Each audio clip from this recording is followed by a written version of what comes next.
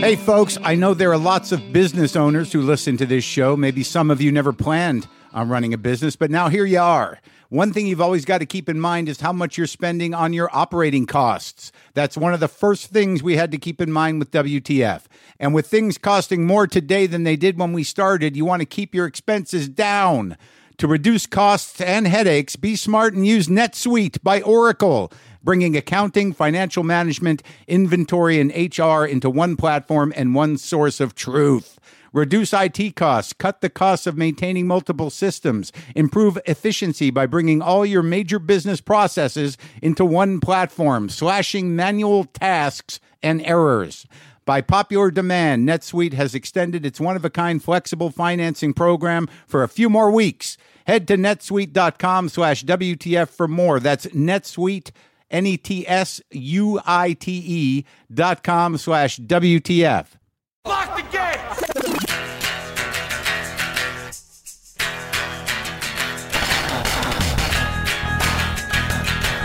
All right, let's do this. How are you, what the fuckers? What the fuck buddies? What the fuck nicks? What the fucksters? How's it going? What's happening? Are you all right? How are you? Good morning. How's breakfast? You all right? You at lunch? Are you jogging? Are you running? Well, you better get in pretty good shape to run from what you're going to have to run from. I don't think there's any getting away.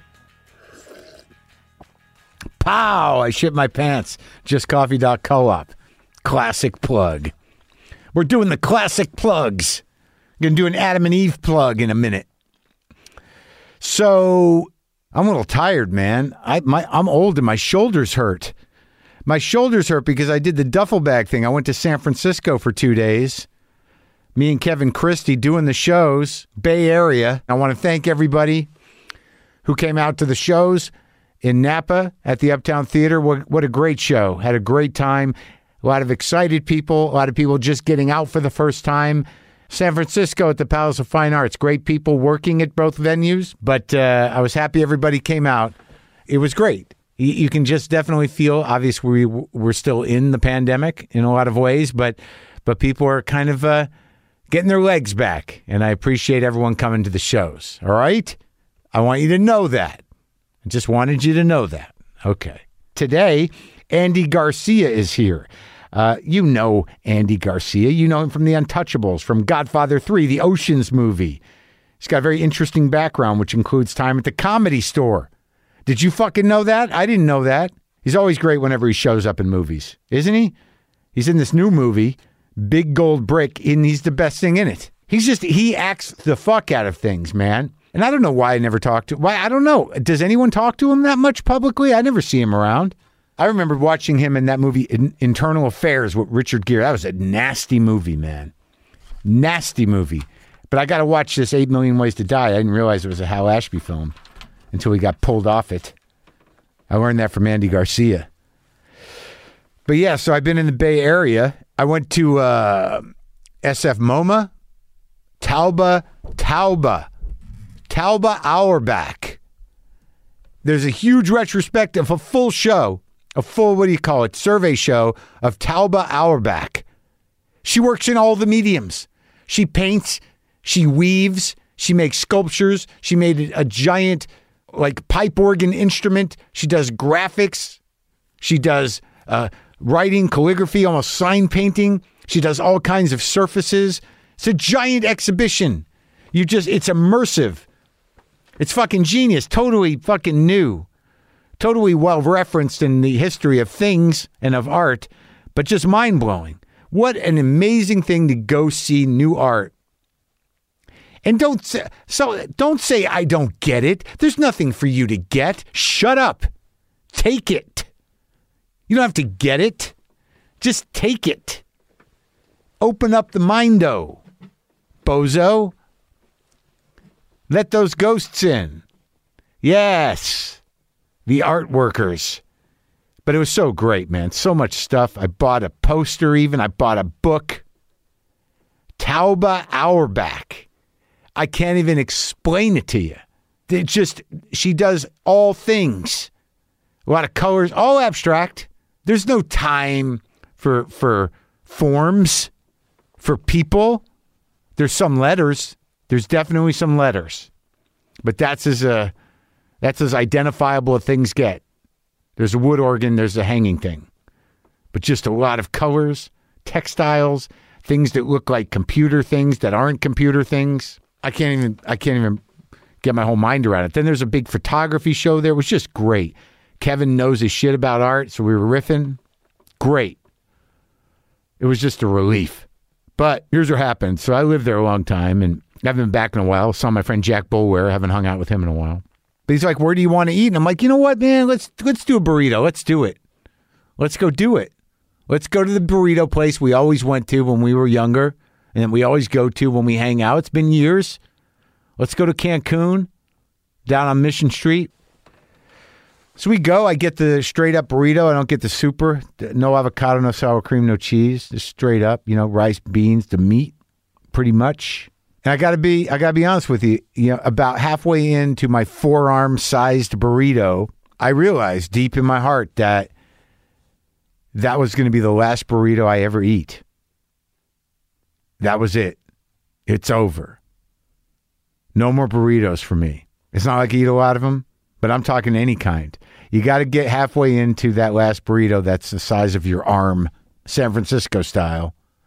If you're going to have that moment where you're like, this is it. This is over. It happened. So that's a pretty monumental moment. In Napa, I bought a few records at a thrift store, kind of an antique-y, kind of, an upscale thrift store run by three ladies, it seems, like middle-aged ladies. They had a bunch of records, right? So I bought like 5 records, bring them up to the counter. One of them didn't have a price tag on it. Mike said, what are we going to do? And they're like, well, and I'm like, are these someone else's records? Yes, she's not here. I think maybe her name was Jenny. I don't know. And I'm like, okay, so what do you want to do? I kind of want to buy this Mary McCaslin record. And I looked it up on Discogs. It's a reissue of a 1969 record that came out in 1980 with a different title. I looked it up on Discogs, and I knew what the price was. The highest price paid on Discogs was like $10. And this woman's like, well, maybe we should call Jenny. And I'm like, all right. So they try to call Jenny, and they leave a message, and I'm standing there. I don't have all day, but I have more time than I should because I'm there early. And then one of the other women says, I don't know if Jenny, we can get her that way. Did anyone text her? Because I think we have to text her from the iPads, and this is becoming a group effort. There's much technology involved to try to get hold of Jenny to figure out the price of a record I know tops out at $10. I could have just given them 20, but I don't know if she would have believed me. Then she checked some master list. One of the ladies said, I think it's $16. And I'm like, there's no way there's $16. Again, could have just paid it and got out.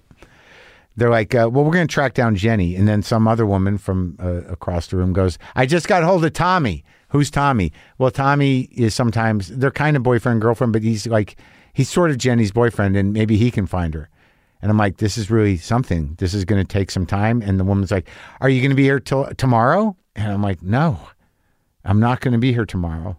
I wasn't being a dick, but it was this kind of pace that I was not used to where, this could have gone on a while.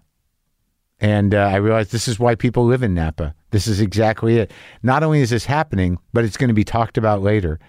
We couldn't find Jenny anywhere to price this record. We've got to maybe shift store policy around some of these records. We got to double check that all these records. And then finally, Tommy, I guess, gets hold of Jenny. And the woman who was talking to me initially about $16 says, well, it's $8. I guess you're right. I guess I was. What a day. I'm glad I didn't have to stay the extra day to wait on the price of the Mary McCaslin record. So, Andy Garcia, I was a little intimidated, but he's not that intimidating. Maybe he is. He probably is, but I didn't feel it. He was ready to talk. He seemed to be into it. I think his daughter, sometimes this happens, that the offspring, the kids are a fan of the show and they talk the dads into it or the moms. So I think my understanding is his daughter, the actress, one of them, likes this podcast. So she got the old man to make an exception to his basically not doing much press life to do my podcast. So it was an honor. The film he's in that he's out promoting is called Big Gold Brick. It's in theaters and on demand this Friday, February 25th. This is me talking to Andy Garcia. Sometimes I wish I paid more attention in school, or in some cases, any attention at all. There are probably a lot of things I could have gotten more out of, like literature, and now it's probably not in the cards to go back to school and study the classics. But luckily for us, there's a new podcast called The Foxed Page that dives deep into the best books of all time. This is basically like the best possible college English class, but more relaxed and fun. No pressure of grades or needing to prepare something to say in class. It's only the books you want to read and know about, presented by best-selling author Kimberly Ford. Everything from Cormac McCarthy to Madame Bovary, from classics like Frankenstein to modern hits like Lessons in Chemistry. I love Ireland, but I missed the boat on James Joyce. The Foxed Page has a 3-part series on Dubliners, and that's a pretty great starting point. Want to get the most out of what you read? The Foxed Page is for you. Get it now wherever you get your podcasts. Yeah.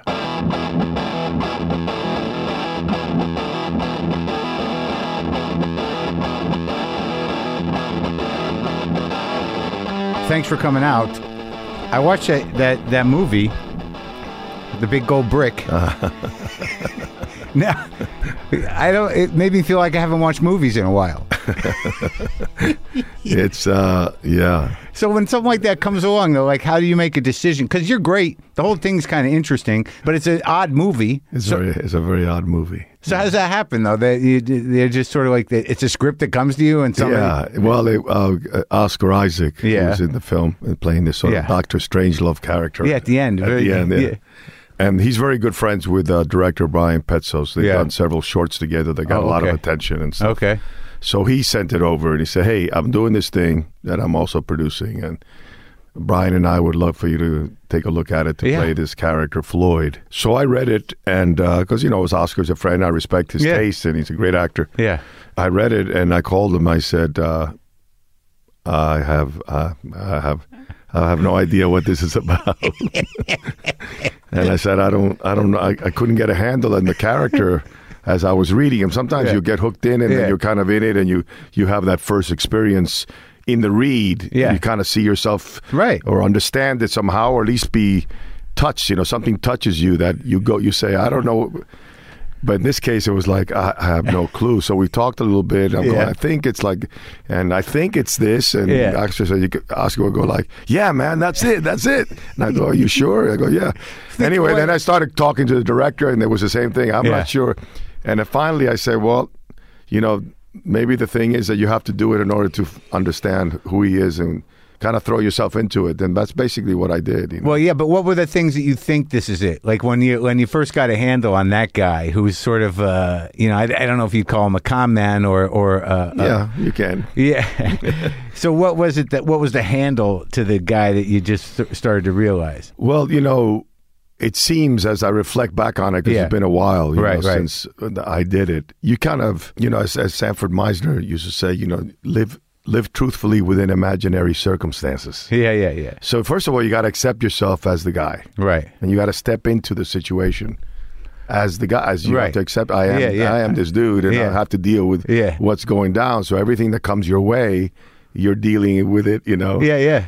And so that's an important thing in any character. You have to really accept yourself. But it's sort of funny, the confidence of the guy, but also this strange sort of vulnerability to the guy, and that he cares about this kid. Yeah. That he hit with the car. Yeah. But there's boundaries. There's something. It was kind of endearing, the whole thing. Yeah. Well, he, at the end of the day, I guess the overall sort of metaphor or underlying current of the movie is that this chance encounter by me hitting this kid with a car, and I take him into my home, happens to be a writer. So I figure, as my character says, well, why don't you write my biography that I'm going to make up? Right. I'm going to make up my life, and you're going to write about it. But maybe we'll make some money. Yeah. But the trappings of your life become very interesting. Right. Exactly. Like right out of the gate, it's like, what the hell is this guy? Yeah. So I thought it was good. Meisner, did you study with that guy? Not with. I wouldn't call Meisner that guy. No. I mean, I know. I've talked to a lot of people that study with him directly, but it seems like I never studied with him directly. He was a generation a little older than you. Yeah, I studied with people who were students of his that then also taught afterwards. Yeah. But that was your primary kind of thing? That was one of mine. I tried to expose myself to, the method, and I sat in some classes with Stella Adler. Never actually, put work up in front of her, but I ordered it here in Los Angeles. Yeah.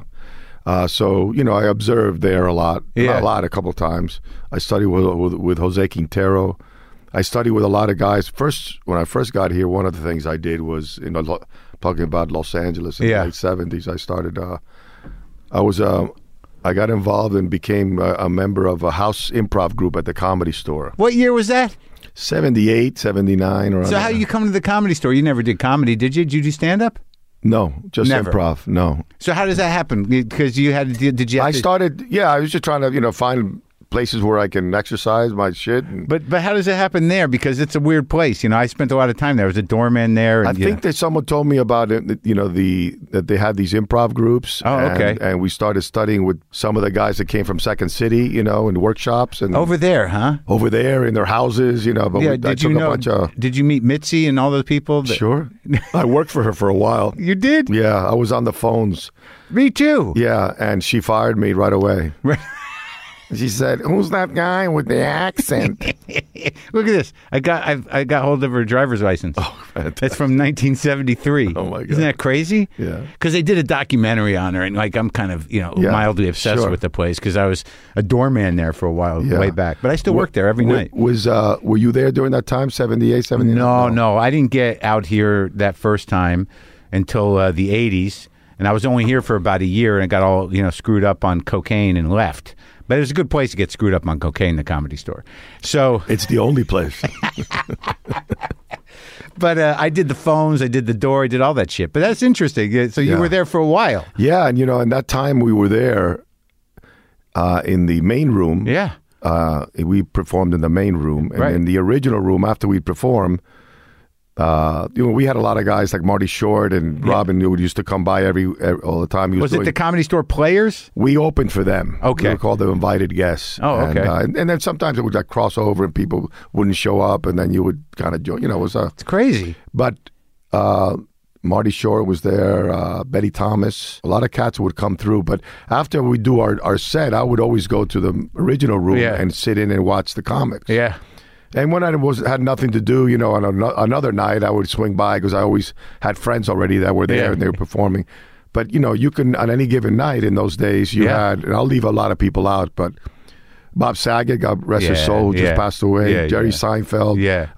David Letterman. Sure. Jay Leno. Yeah. Larry David. Were they there? Michael Keaton. Michael Keaton was definitely there. Yeah. This guy named Barry Diamond that was very Barry funny. Diamond. Yeah, he sings at the end. Charles Fleischer was Fleischer, there. sure. Yeah. Jeff Altman. Jeff Altman. Yeah. Sam Kennison. Sam, yeah. My partner that I did a lot of sketch work and writing with, his Yeah. name was Fred Asparagus. Freddie Asparagus. Yeah. I knew Freddie. He was around. Oh, really? Yeah. He was around a bit. Me and Freddie. Very talented guy. Yeah, Extremely he talented. Passed away. Yeah. Him and I, we sat up there in the Crest Hill. The house that Mitzi owned where the comics lived? I've been up there. Yeah. Yeah, you know what you do up there. So me and Freddie were... No, I was just, I used to walk by. Yeah, well, who was living there then? Dice? Dice was around there. That's crazy. So you have this old... Lou Deck was a guy that lived there Deck. for a long time. Argus Hamilton. Argus was there. is still there. Yeah, Saw him really. last night. Oh, my God. Yeah. Yeah, you should... Yeah, you I should- never made the wall. I didn't stick around long enough to make the you wall. got to make the wall. It took a long time for me to get on that wall. Oh, my It was God. very important at the different time. I can imagine. But you were there for a while then. A couple years. Yeah. So is that the first thing you did? Where'd you come from? What was the right before here? Like when I was in Florida, in college in Florida, at Florida International. So you grew up University. all in Florida? Yeah. And your folks were from Cuba? Yes. We came in 61. So after the debacle.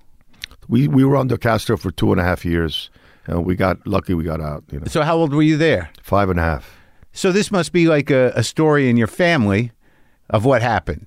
Like the history of you is involved with being pushed out of Cuba. I wouldn't be here talking to you today if I didn't get out. Yeah. Well, what was your father's disposition around it? Around Cuba? Yeah. Well, we wanted to get out. Nobody wants to leave the country they love, Yeah. But when the promise of the revolution was betrayed, it was like a three-card Monte kind of thing. Yeah. We're going to give you a new democracy, respect the Constitution and all this stuff. Yeah. And then it turns quickly into a Marxist-Leninist, indoctrination. Religion goes away. They confiscate all your property. And then finally, around that time, they passed a law where the rights to your children went to the state. Wow. So once your children were of school age, like at 5, the age I was, you would go into the state-run schools. There was no alternative. Did you have siblings? Yeah, older.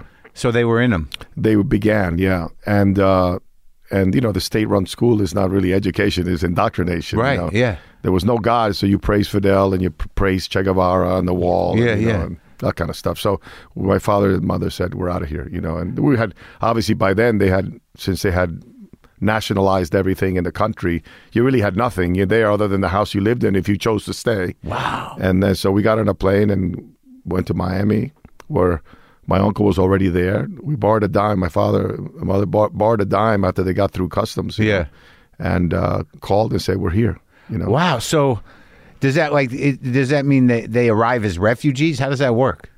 Yeah, Cuban refugees, exiles, political exiles. In this case, sometimes people come in for immigration, permanent immigration. I think the early wave of Cubans were considered that we're going back. Oh, they thought they would go back. Yeah, we're going back. We're going to wait until this gets resolved. America will not let this guy continue in this manner. It's going to resolve itself. Yeah. And obviously there were things like the Bay of Pigs and the missile crisis. And then before you know it, he had this relationship with Russia, and it became a whole Cold War. Yeah, and was that your parent? Was your father wanting to go back? Yeah, all Cubans always want to go back.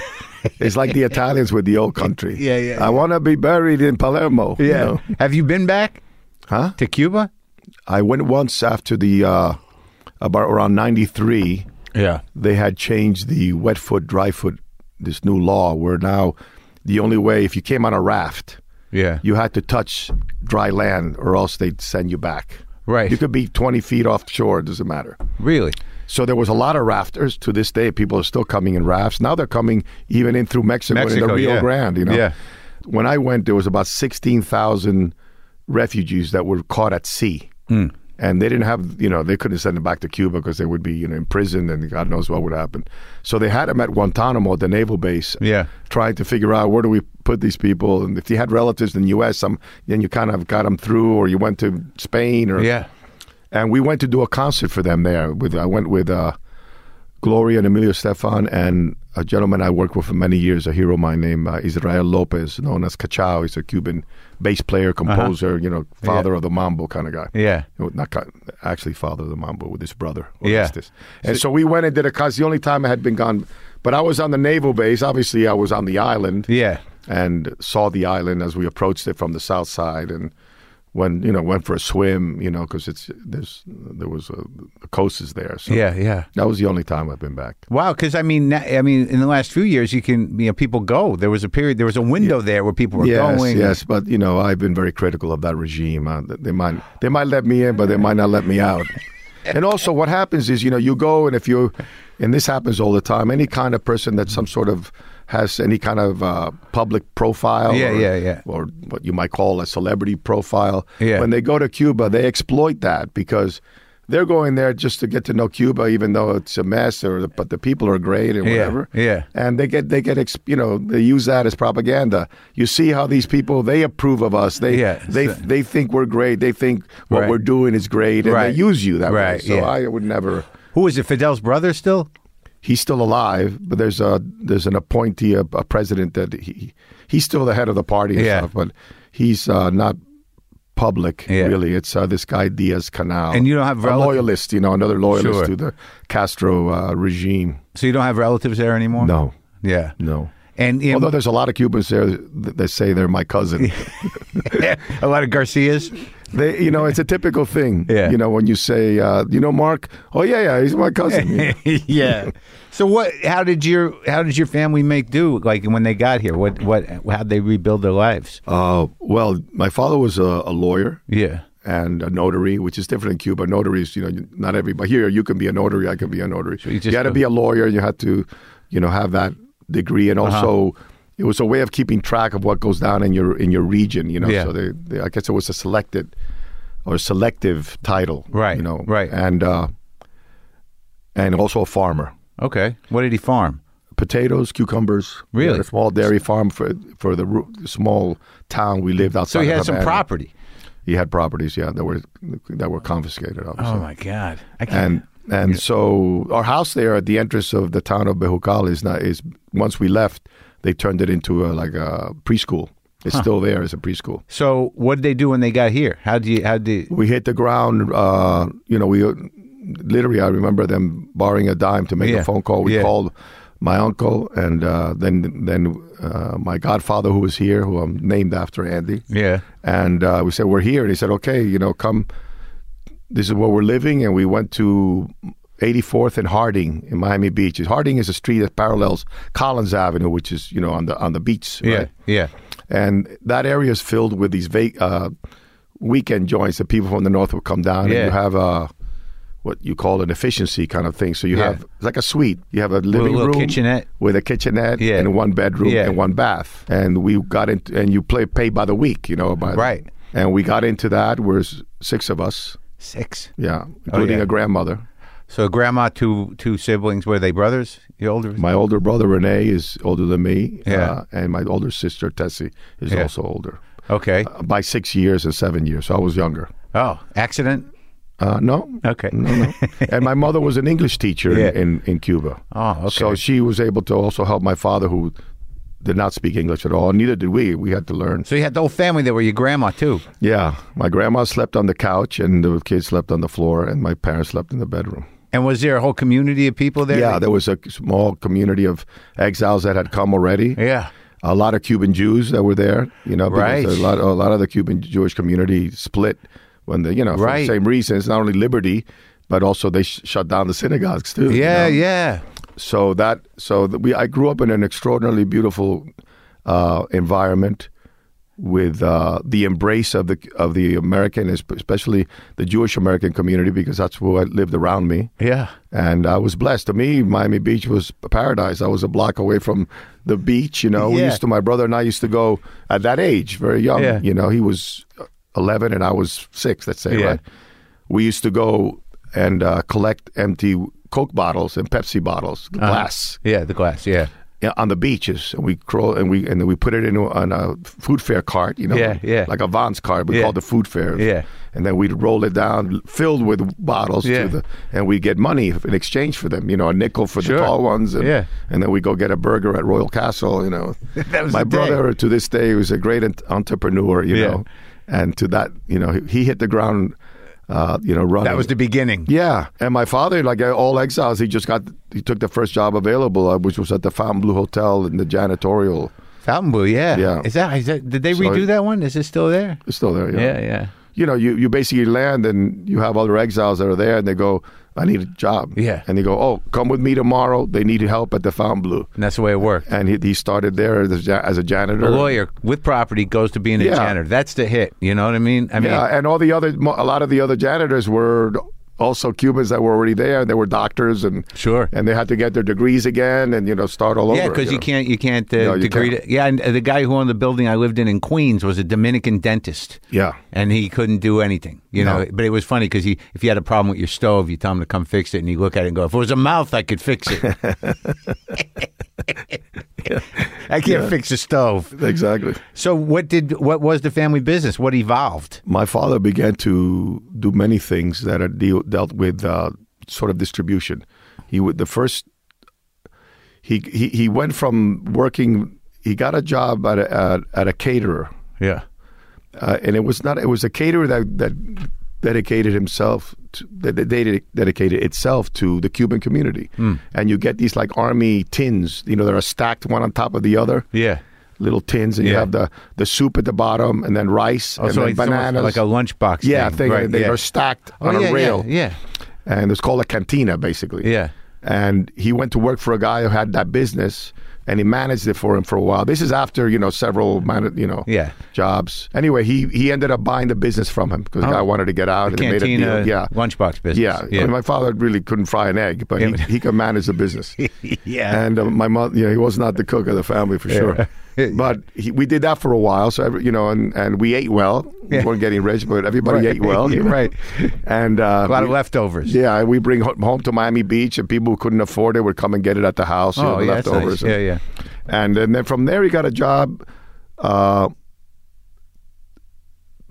putting very cheap sneakers from a company called Leeds. Yeah. Very cheap sneakers you could buy for $1 or $2. Yeah. On consignment in grocery stores in different places all around Miami. So he'd go around to the pitch. In a 40-foot truck full of sneakers. Yeah. And he'd go into a grocery store in all neighborhoods, you know. But, Overtown, the Little Havana, Liberty City, everywhere, you know. So culturally different neighborhoods. Yeah. And he'd pull up and he said, how many sneakers did you sell? You sold 4, you owe me $5. Yeah. You keep the other 3, it's a consignment thing. Yeah. And then he'd fill it up, the sizes that were sold out, and then we'd move on to another. And I would go every Saturday with him to help him. Refill? To help him. So that was the sneaker racket. Yeah, that was the sneaker racket. And then because he had that down, someone approached him and say, you can come, you want to be the distributor of these socks that were popular in Cuba, called Once Once, 1111 and Casino. They're like, you've seen them, they're like nylon, they're kind of transparent. Oh, yeah. Very decorative. And, and so he dumped the sneakers and used that same idea as for this. The sock guy. Yeah, the sock guy. And then the sock guy became socks and pantyhose, socks and undershirts, socks, and then the business continued to grow and grow and grow. And then we got into the fragrance business, and that took off. And, and that was it, huh? And then my brother became the fragrance tycoon. Because we all worked in the family business. So was it like an import business with the fragrance? Like they bring them in from France? And yes, stuff like it was that? gray market. Yeah. Oh, okay. Yeah. So that was it. That's how he built his business. Yeah, and then it grew into other parts of the. He was the head of Halston, and it became. The head of what? Halston?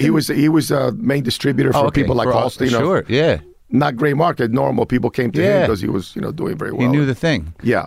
That's great. So how do you so you end up in act? Your brother's a business guy. Yeah. And what's your sister do? She's an interior designer, retired now, but she's award-winning interior designer. See, I've got a new appreciation for that recently. Interior design. I was just at a hotel in New York, and I thought, like, geez, I gotta. This is beautiful. Yeah. It makes a big difference. Oh, sure. To live in a place where you like looking at it. Even if you don't go in the room, it's nice to just look in the room and go, it's a pretty room. Yeah. Right? Absolutely. I can't afford it, but it's beautiful. How much to sleep on the towels? So how do you end up deciding to do acting? I was already acting in college. That was a bug I had.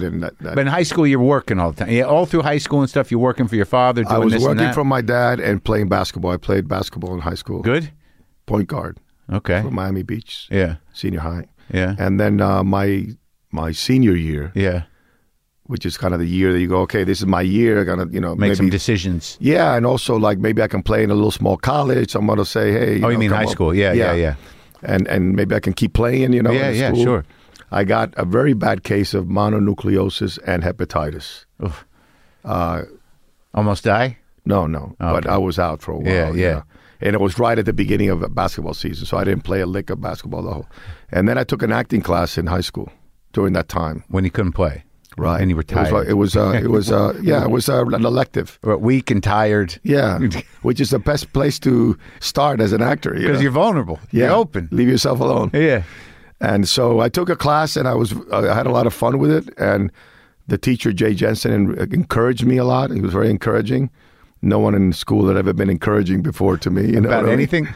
No, in basketball I was good, but I'm talking about studies. Oh yeah, sure, yeah. And he said, you should take this more seriously, kind of thing. And obviously, it's like how it is. It awakens this thing inside you like a virus. It taps into it, and then it kind of, if you don't deal with it, or the desire to learn was very intense for me to learn how to do this and the dream of maybe, trying to do this for a living, Right. Well, I mean, you have that drive because the way you came up was, the way you came up with your dad going through all that and, having to make yourself. But it's interesting with acting because it's a tricky thing to learn. I mean, you got, right? It's hard. It's hard. I mean, you got to have there's a lot of natural talent, obviously, but when you want to apply yourself with the same ambition and focus that you would business, it's a little vague, right? Completely vague. Completely vague. And, even though you might have, like if you're in sports, it's like, he's coordinated, Right, sure. And you can say, make the shot. He's coordinated, but he's, Yeah. in acting, you got to learn the craft. It's a thing you got to go through, and it's a personal choice too, like how you do it. Yes, right. Yes. I mean, there's no one craft with basketball. You run around, you do the drills, and you take the shots. You have natural. Yeah, but learning the craft of that sense of truth, and the sense of being able to be centered and grounded and comfortable and create a character and know where to go with it and all those things. It's like it is an art form. Well, yeah, but my point is like after I talk to a lot of guys and women too, is that you build your own craft from the stuff that you absolutely right. There's no like here's the template. No. Yeah. You expose yourself to all the templates. Yeah, and you start getting hopefully a deeper understanding of them and of yourself. But I guess that's the truth of it. That's finding the truth. Being honest with yourself. So in high school, you got the bug, and you were doing like I wouldn't imagine the big work. No, I didn't. I just had the one class. When I went to college from there, I kept studying. And then eventually, how'd that go? Like, studying? Not good. But I was very enthusiastic. I wanted to learn about acting. Yeah. So you go to university, which college? Miami-Dade South. Okay. Community college, and then a 2-year university. FIU at that time was only a 2-year school. The last 2 years. Yeah. And they had an acting program? They had acting classes at the community college, and at the FIU they had an acting program. I bet you they don't even have those anymore at the community college. Yeah, I'm sure they do. You think so? Yeah, I think so. Yeah. Oh, that's good. Yeah, it's electives. It's not sure. Yeah. But was the teacher any good? Did you better than me? You had to take the advice then. Yeah, from them. I was trying to, and then of course you have things in your life that change your life. And films had done that for me since I was a kid. I didn't know how into it I was.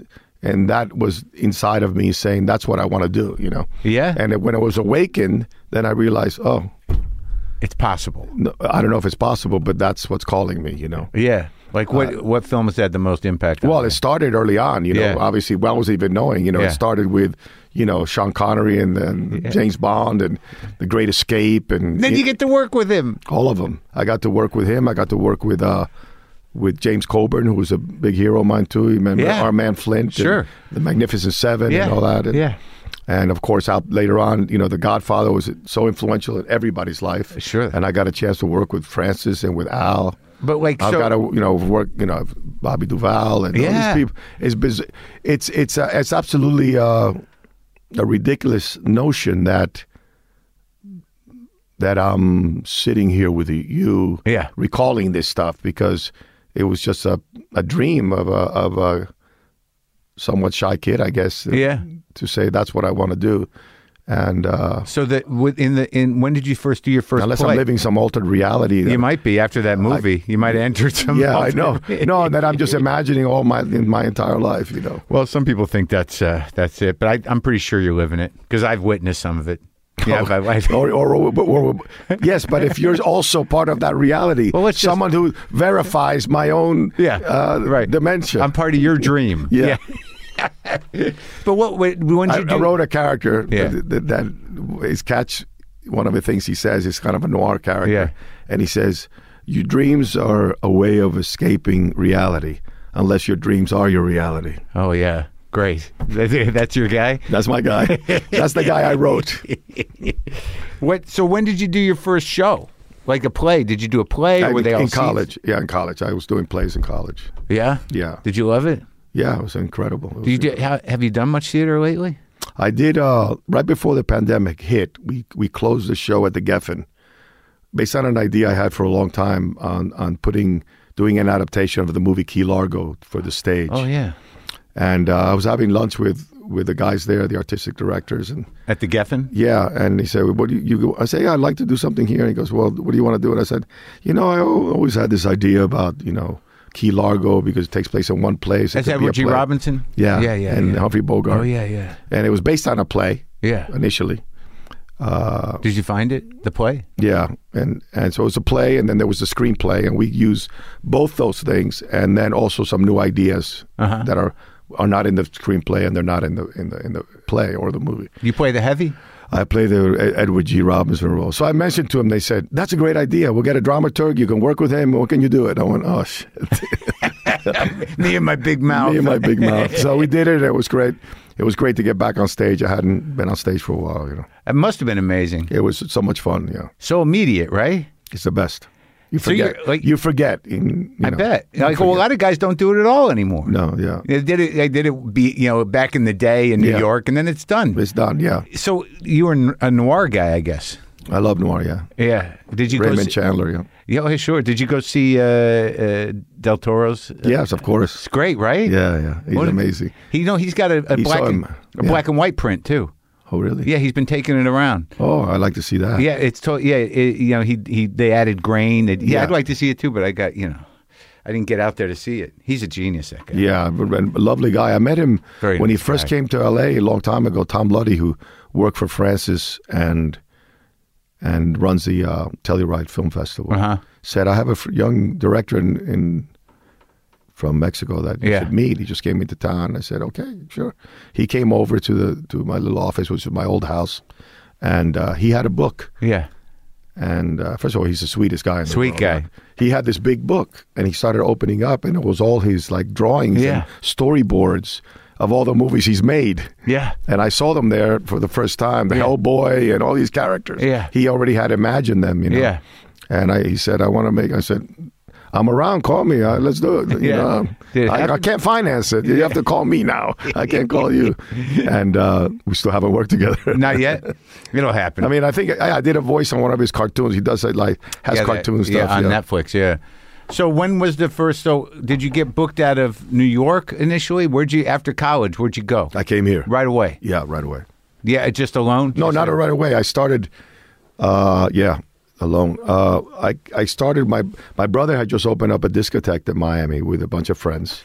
Yeah, your brother, the entrepreneur. Yes. Yeah. Called Alexander's. Yeah.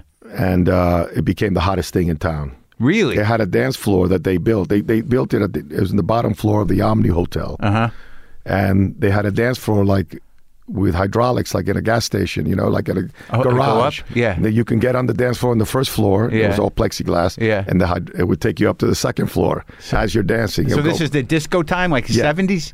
This is the 75, 6, 7. That's it. No, yes, 6, 7. Yeah. Right. Disco time. Yeah. Yeah. And I worked there the summer of 78. That must have been crazy. For like 4 months, you know. Was it crazy? Yeah, it was pretty crazy. And I made very good money, you know, tip wise in those days. Sure. I had one client that would come in with an entourage every night, which was he was at the time the largest marijuana importer in at least in the southern states, maybe in America. There must have been some real characters. Oh, man. yeah. And he took a liking to me right away because I tended to him. I was like a maitre d' sommelier, you know. Yeah, yeah. And he told my brother's partner, Alex Cachaldor, who had been in the restaurant business all their life since Cuba. Yeah. Very close friend of ours. And he said, I'm coming back when I come, I want Andy to take care of me. Yeah. So he gave me $100 when I'd wait for him at the door, and he'd shake my hand.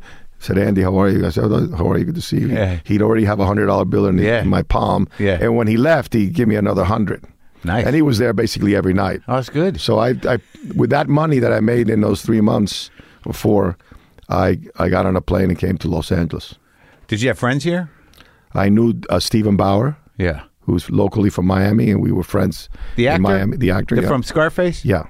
Oh, he's great. He was there already. He had come out maybe like 6 months He's before. a Miami guy? Yeah. Jewish guy? No. Cuban guy. Huh. Echevarria is his father's, his real name. Bauer is his grandmother's name. Oh, okay. So you knew him. I knew him, and he said, hey, man, come out here. There's a lot of work. As soon as he got here, he had a contact with a manager that knew him. He was on a show in Miami on PBS called Que Pasa USA. It was a bilingual... He played Manolo in Scarface. Yeah. And he said, hey, man, come out here. There's a lot of work. I got a contract. He landed. He got a contract with Columbia Pictures Television.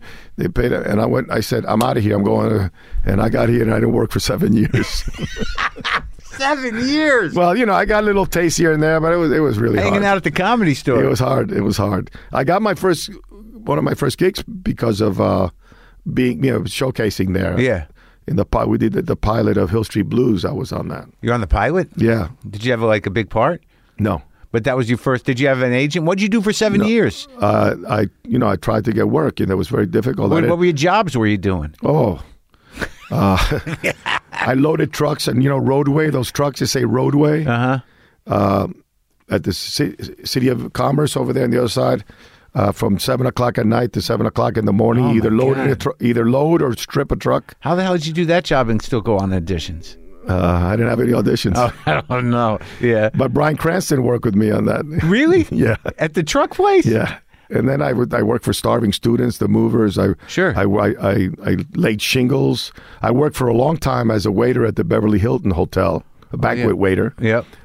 I would go in. I wasn't like permanent. I go in. I call in. You need someone. They always needed somebody. Well, that's determination. Acting like I'm a comic. That's always what I've been. And I always sort of I don't know how actors have the resilience to not only not get the job or get the opportunity, but even when you're in it, going out on those auditions. It was very well. The opportunities weren't like today, certainly, because there was 5 studios. Right. There was no HBO. There was no cable. Yeah. And 3 networks and PBS, and that was it. Right. And for an actor with a Spanish surname, Garcia, they would bring you in only for parts. First of all, I didn't have a good agent, so it was hard to even get. What was your first agent like? No, they were very sweet. I had a couple of them. Yeah, they were so boutique and so small, that I had more than one. Yeah. And they didn't care. They didn't care. They didn't even know. So you get an audition, and at those days, the only auditions for Hispanics were basically gang members. Right. So even if they by mistake did not look at my picture but saw Garcia and they said call that Garcia dude in, and they'd see me when I'd walk in, they go, what are you doing here? Why? Because in the hallway there was real gang members outside. Yeah, right. And you couldn't sell it? No, I couldn't sell it. And I go, I'm an actor. He goes, yes. We understand. You're an actor. Thank you. We'll call you. Maybe something else. There was never something else. So so the first role was the Hill Street Blues?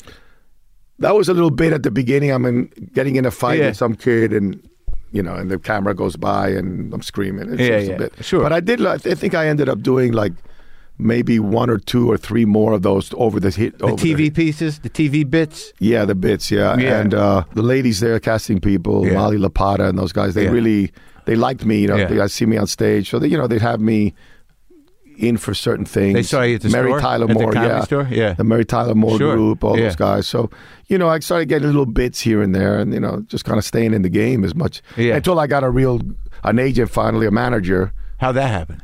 She was, her name was Phyllis Carlisle, and she was Steven's manager, and I got to know her just through Steven, just casually. Yeah, sure. And she just said, and Melanie Griffith, who was also with her, and John Malkovich, Willem Dafoe. Oh, yeah. She had a very strong group of people. Good stable. Yeah. And Melanie and Steven would always say to Phyllis, you got to see, because we were studying together at Meisner with David Proval, and they would see my work on stage, And Melanie was very supportive, and so Steven, we're in her ear. You got to, sure. Andy, check out Andy, Andy. Finally, she said, "I want to help you," and she was very helpful because she obviously could get me in to have a general meeting with somebody. She had a lot of contacts. She had a great staff, and once we started working, I was able to start getting the casting world started to get to know me, even if it's just casually, for a general meeting or putting yourself in their head. And that was and it began to build off of that. So you studied acting right when you got out here, and sort of started stuck with it. Went to a lot of different places. Yeah, for sure, always. Okay, so now you got this good manager, you got all these peers, and people know you. And you start doing bigger parts. No. No, what happened was unique. It was kind of like, you just stay in the game. Yeah. You know what I was doing a lot? Right. I was a member of a Walla group. Walla? Walla is all the background voices you put on the movie. Oh, Walla. Yeah. All the groups, and every scene you got to fill in all the groups. Right. So that I had a baby girl, so my wife. Where'd you meet your wife? In Miami. Oh, she's from there. Yeah. So we had she came out here. she came out with after we got married. She came out. Okay. So I was paying the rent and making some money doing Walla 2 or 3 times a week with another great lady gave me that opportunity, Barbara Harris. So you're in a room full of people, just guys. No, you're actually saying, "Hey, how you doing, man? Come over here." And, right? Yeah, sure. And that gets dialed down, but you have to fill all this stuff. The background, yeah. Yeah. But you get SAG, after scale, and then when it reruns, we were doing all the TV shows. Get a couple bucks. You get another full hit. Yeah. Oh yeah, right. So like $350 and $350 for an afternoon's work. And you got the insurance plus the insurance. So we did that for a while, and then what happened? My wife saw on TV it was Entertainment Tonight. Yeah. First year of Entertainment Tonight, and they were in the kitchen. She goes, "Hey, Andy, look, come over here. They're doing a movie in Miami. Kurt Russell and Mariel Hemingway called The Mean Season. You should look into that because maybe there's a part in there for you. There's no gang members in Miami, but there's Cubans, Yeah. So I said, I'll look into it. So I called Phyllis, and she said, let me check into it. And he goes, you're right. There's a part there for a young detective. The 2 detectives that are on this case. Yeah. There's a serial killer. There's a journalist that has a relationship with the serial killer. There, and that was Kurt Russell. Yeah. Mariel was the love interest of his. There was Richard Jordan played the serial killer. And me and Richard Bradford, I ended up going in to meet Jane Jenkins. And, in this case, I was the guy that was right for it. Right. And that was it. That was it. It was the simplest job to get in the world. Did you feel like you were just, had a break? Yeah, that was the break. Yeah. That was the break.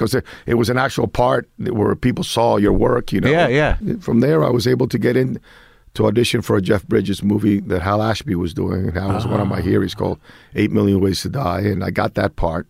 And that was. But that must have been like how long was that his last movie, Hal's? Yeah, it was his last movie. Yeah, they took the movie away from him. It was a bit of a mess. No. But you got to meet him and spend time with him? I got to jam with him. He was amazing. Yeah. Yeah, we improvised all our scenes are improvised. Really? Yeah. You like doing that? Yeah. So what was Hal Ashby like? He encouraged that? Oh, yeah, completely. Yeah. God, he must have been great. He's made some great movies. Amazing. And a lot of great human behavior, a lot of resonance. Yeah. And it's because of that approach, His thing was that you have an objective to the scene. And from take to take, you can go at it from different, as long as you achieve the objective and your story continues to be told. Okay, so he didn't care how you got there. Didn't care how you got there. And he never passed judgment on anything you did. First of all, you're flying by the seat of your pants. What's there to judge? You know? So he would never say like, that's not, no. Yeah. And he just go in and go like, that was interesting. We got that. Try something else and walk away. And if he was really enthused if something happened, he would go like, "Oh, okay, yeah. Let's go again." But he never put the judgment in your head. Yeah. So you were always free, and you felt like someone was like going to catch you and protect you. That's great. I wonder if he always worked like that. Yeah. I did a little research with other people who had worked with him, and John Voight and Richard Bradford, and you see the performances all the way back from like The Last Detail. Last Detail's the best. And you see Jack so free in that movie. Right. Yeah. Being there. Yeah, Being There's the greatest. Those outtakes at the end of Being There. He told me that, he told me the story that, because I picked his brain, Being There to me was one of my favorite films. Yeah. And Peter Sellers was another one of those guys I grew up with in the 60s all the way through. Yeah. And I said, that script felt like Shakespeare, it's real precise. And he says, oh, no. When Peter would come up with stuff, he says, people, all the cast he'd improvise something, just a thought or whatever. Yeah. And they just took whatever he said, they would take it as the profound truth. Right. Just say, don't never deny, right? In improvisation. Yeah. You can. You never say no. Yes, and. Yes, and. Oh, that's great to know. He could say, I feel the walls are moist. Yeah. And they go, that's so interesting, Chauncey. Yes. So moist walls. That's all improvised. Yeah. Some, but Jack Warden was so good. Oh my Jack God! Warden, incredible film. I encourage everybody who's never seen that movie to go there. I watched it. And the ending was a new ending. The thing about walking on the water, that's a tag he put on. Yeah. Based on that story he told me with Bobby Jones, the writer. He goes, he could do anything. He could have walked on water and they would have bought it. Right. And he thought, hey, that's what I'm going to do. And they went back and shot that. Why not? Good tag. Oh my God, it's amazing. Great. So then after that, The Untouchables happens, and I think that's when I first remember, like, who's that guy? Yeah. I got a lot of attention with this crazy character in that movie because he was like in 8 Million Ways to Die? Yeah. I got to watch it now. He's a cokehead, drug dealer, powerful, young thug kind of guy and antagonist. And it got a lot of attention. But what was he saying about Hal losing the movie? He didn't get to finish the movie? No, they took it away from him because he wanted to finish later. He had delayed the movie. It was one of those split rights. Yeah. Like the foreign rights were sold and Columbia and they needed to deliver the movie. And Hal said, I can't deliver it that date anymore because I started late. And they basically took the movie Who finished it? They hired an editor to finish it. Oh, so it was already shot? It was already shot. Oh, okay. But they pulled the plug, so we had to get like 10 days work in 4 days. And do you like the movie? I do. I got to watch it. I do. And I working with Jeff in all those scenes where, me and Jeff. He's the best, man. And Roseanne Arquette, Oh, Jeff Bridges is so good. And improvising with Jeff. We'd improvise at night in his trailer. We would record it. Oh, yeah. And then we'd give it to Hal. And the next morning he said, I really like that thing you guys were talking about. And so that must have been a blast to have that freedom. Are you in touch with him? How's he doing? Do you Jeff? know? Yeah. He's doing much better. He went through a physical, but he's coming out the other side of it. Good. So now you got to go to De Palma. That's a whole different trip, right? I got word that they're interested in me in playing Frank Nitti, the killer in the movie. Uh-huh. And I read the material and I said to my agent, no, I want to play that other guy over there, Yeah, the young Italian kid. You're the sharpshooter, right? The young Italian kid. First of all, that's the part that attracted me. Yeah. To play the killer. But you don't want to play the killer? I wanted to play that guy who was one of the Untouchables. Yeah. That was the James Coburn part. If you think about the original Magnificent Seven, James Coburn is up against a fence, and someone challenges him to a duel, and he has a knife, the other guy has a gun, and he outdoes him with the knife, right? So that character of George Stone had that same scene in the sharpshooter scene. It's the recruiting scene, because that movie is like the Magnificent Seven or the Seven Samurai. Yeah. One guy to right the wrong recruits a bunch of people to go fight. Right. So. Yeah. And so I went to meet Brian and I told him my desires. I auditioned for the part and then I got the part. And that movie obviously was very successful, so that helps you out a lot. That scene where De Niro hits that guy with the bat, it's very memorable. Yeah. That's all those times when people get cracked open with a bat. But that all of them sitting there. Yeah, with the mammoth dialogue. You didn't have any scenes with him, though, with De Niro. Only his trial. Yeah. Yeah, in his trial. He's a nice guy, right? Yes, very much. But with De Palma, was that whole different ball of wax in terms of how he worked? Yes. Yeah, he was, that movie was storyboarded when I got there. Yeah. It was, he had storyboarded himself on little index cards, like stick figures. He knew what it was. He's just like 4 round faces. Yeah. And here you're sitting in a pew, or here you're on horseback. I remember. He says, here you're going to be on horseback. We're going to, before we attack and I said, oh, horseback. That wasn't in the script. Yeah. And I said, my character, he's like from the south side of Chicago, Italian kid. He's never been on a horse. Yeah. And he looked at me and said, no, he's an expert horseman. And I said, oh, okay. When are we doing this scene? And he said, in about 4 weeks. So now I had to, get on a horse in Chicago. Yeah. And figure out how am I an expert horseman, it's actor stuff. Yeah. So I went to the costumer and she said, can you find me a tie pin with a horse's head on it? So I could put it right there. Yeah. And then I realized, where can I get equestrian lessons? Did you wore that through the whole movie? Yeah. So I said, where can I get equestrian lessons? And I found out that in the Chicago Central Park, there's horses there. Yeah.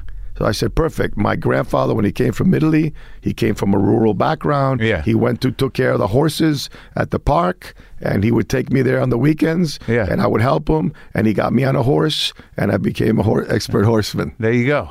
So I had the backstory, but now I needed to learn how to ride a horse. And did you?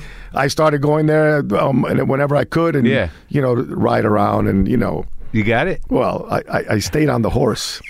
Watch the movie. I got to watch it again. Yeah, watch the movie. Was that the last time you went on the horse? No, I've ridden a lot since then, and I love riding. But the funny thing was that when we got to the top of the hill, there was 4 horses there. And Brian says, all right, Sean, pick your horse. It's like a pecking order, It was Sean Connery, And then the wrangler said, excuse me, Mr. De Palma, I brought this the largest horse for Sean because Sean is like over 6 feet, 6'2" or something like that, 6'1". He's a tall guy. Yeah. And then he said, "Okay, Sean, you take the black horse." And he said, "All right, Kevin, you pick a horse." And Kevin's a rider, so he started looking at the horses like, which is my horse? You know? Yeah. And he picks a horse. Yeah.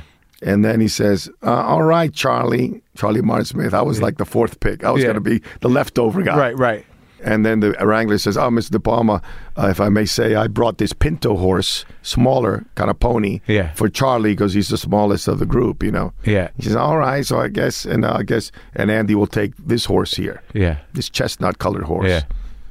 And it turns out that the chestnut-colored horse that I got was the wrangler's horse. And that thing was like the Michael Jordan of horses. He can go sideways, backwards, stand up, do a flip. I mean, this horse was amazing. That's great. Yeah.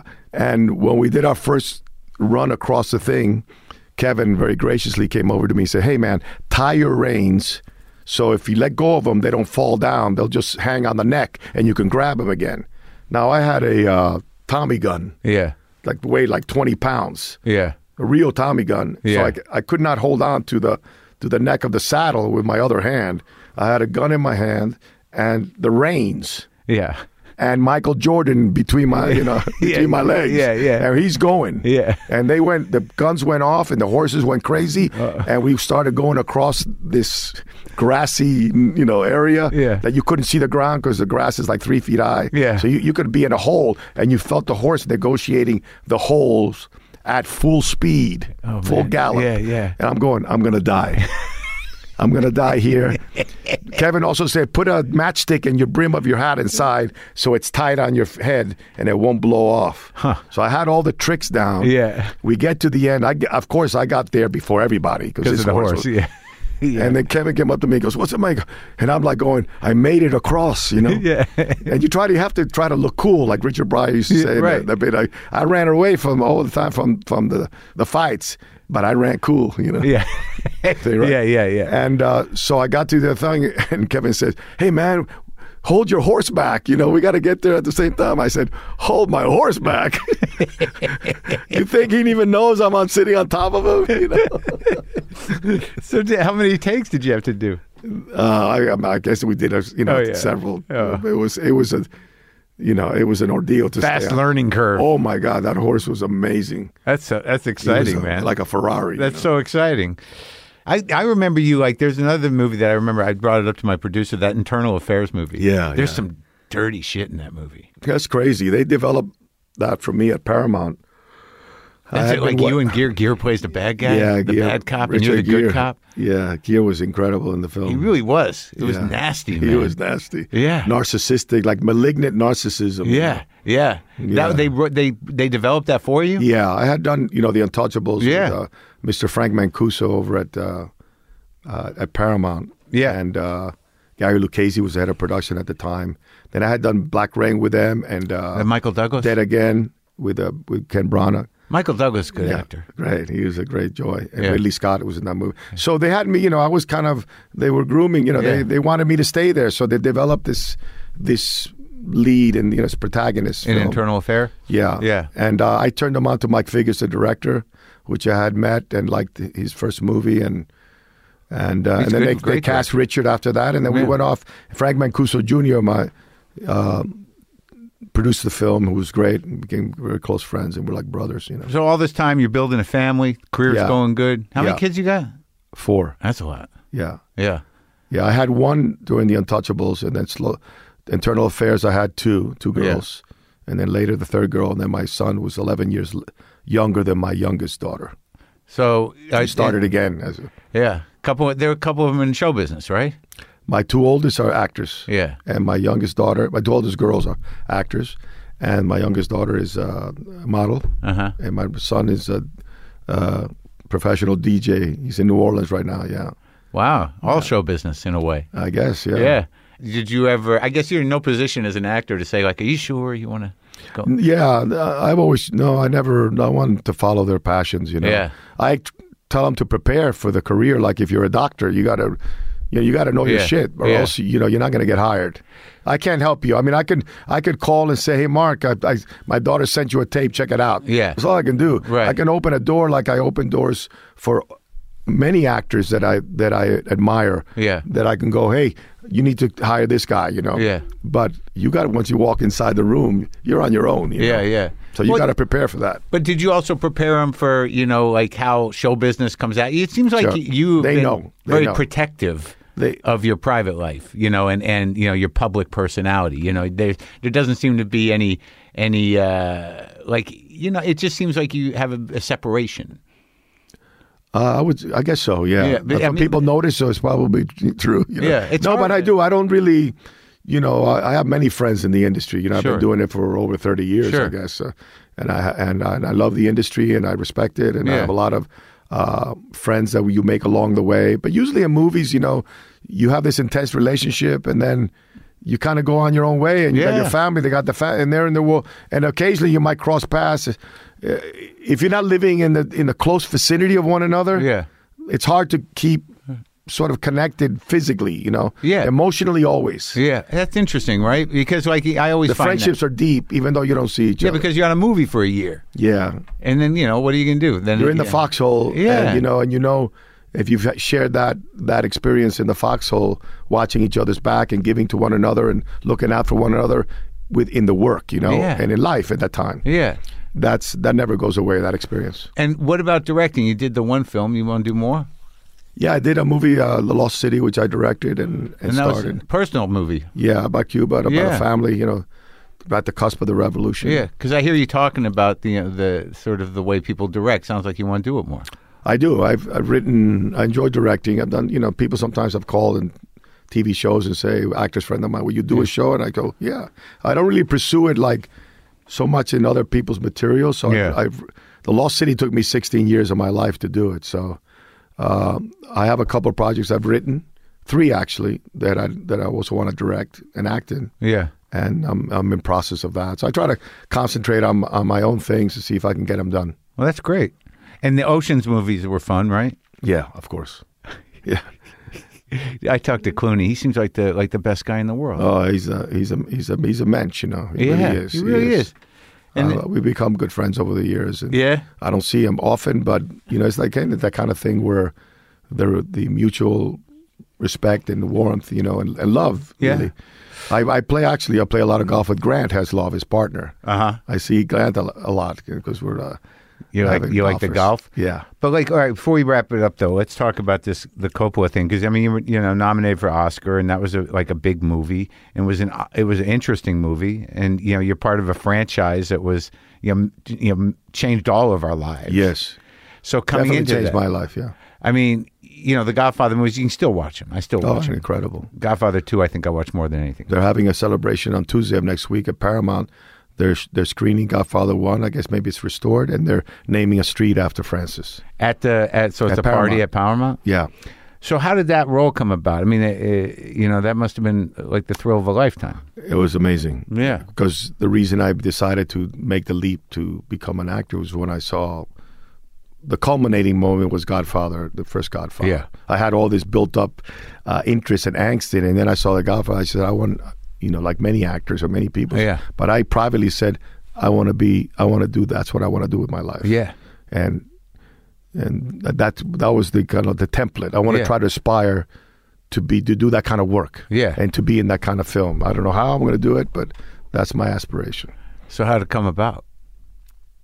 Well, I had been working with Paramount for a while, and I was doing internal affairs at the time. We were like halfway through shooting the movie.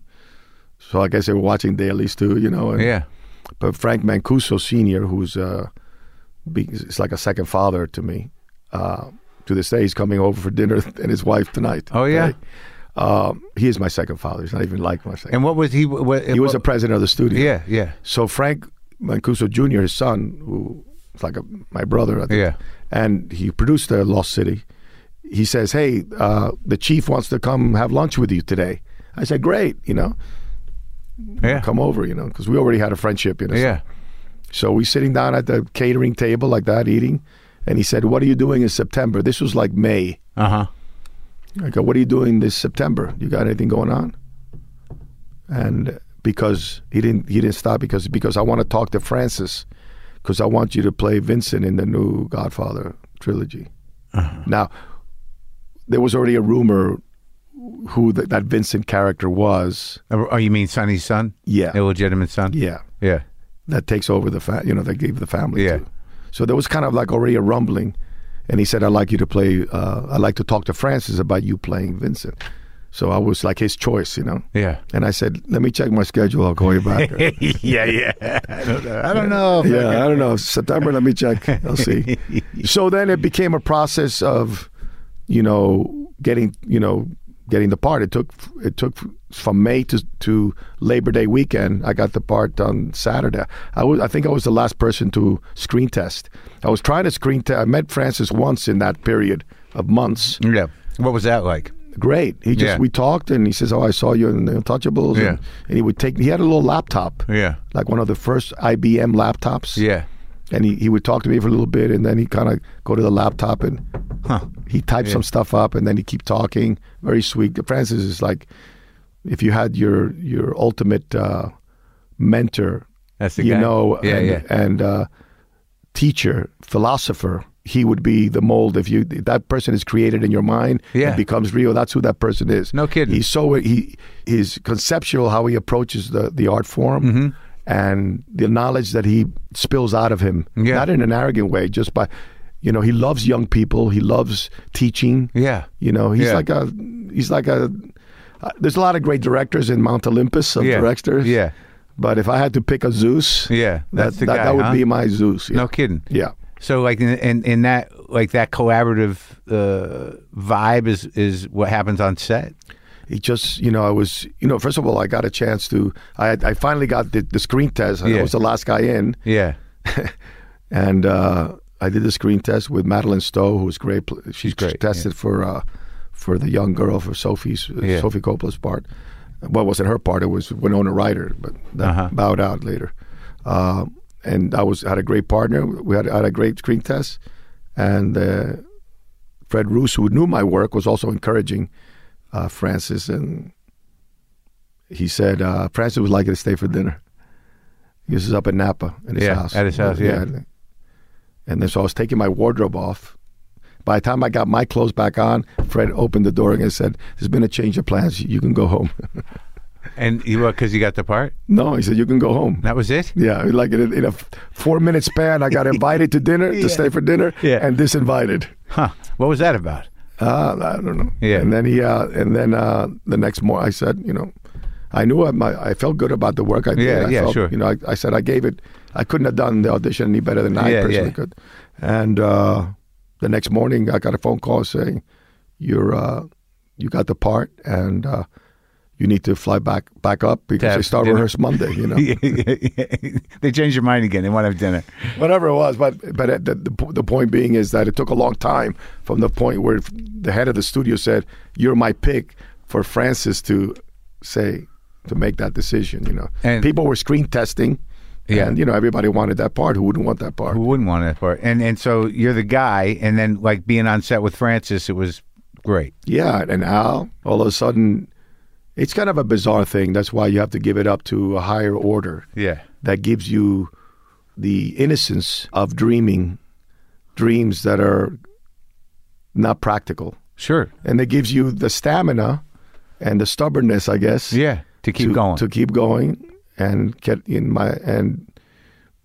for me also, my father always used to say, never take a step backward, not even to gain momentum. That's been my philosophy in life. I've fallen down many times, but I always try to fall forward. Yeah, I think that's true, and I don't know if I've ever really thought about that, because I don't necessarily give it up to a higher order, because I'm not really a spiritual guy, but I don't know. I don't know what drives me, and there's one thing that some part of me thinks like, well, there's no plan B once you get into it. You're going. But you had a family, so I imagine that was... No, I definitely had a plan B. I had a business. I could have gone into business and done very well. Yeah. But it wasn't it wasn't my calling, I guess. Who knows? It's like a virus. It picks you. You don't pick it. I know. And hopefully it's, a good virus. Yeah, exactly. Yeah. And if you're going to wear a mask, let it be Zorro's mask. There you go. Well, it was great talking to you, man. Likewise, Mark. Pleasure.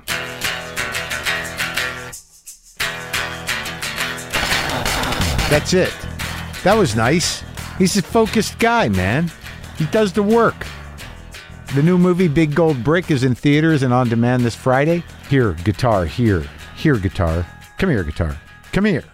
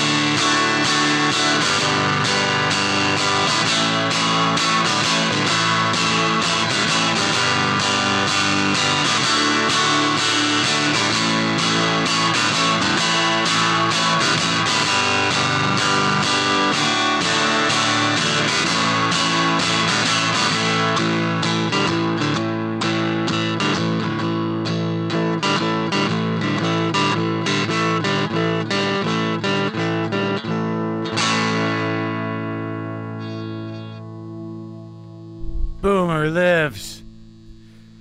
Monkey and LaFonda and Cat Angels are everywhere, man.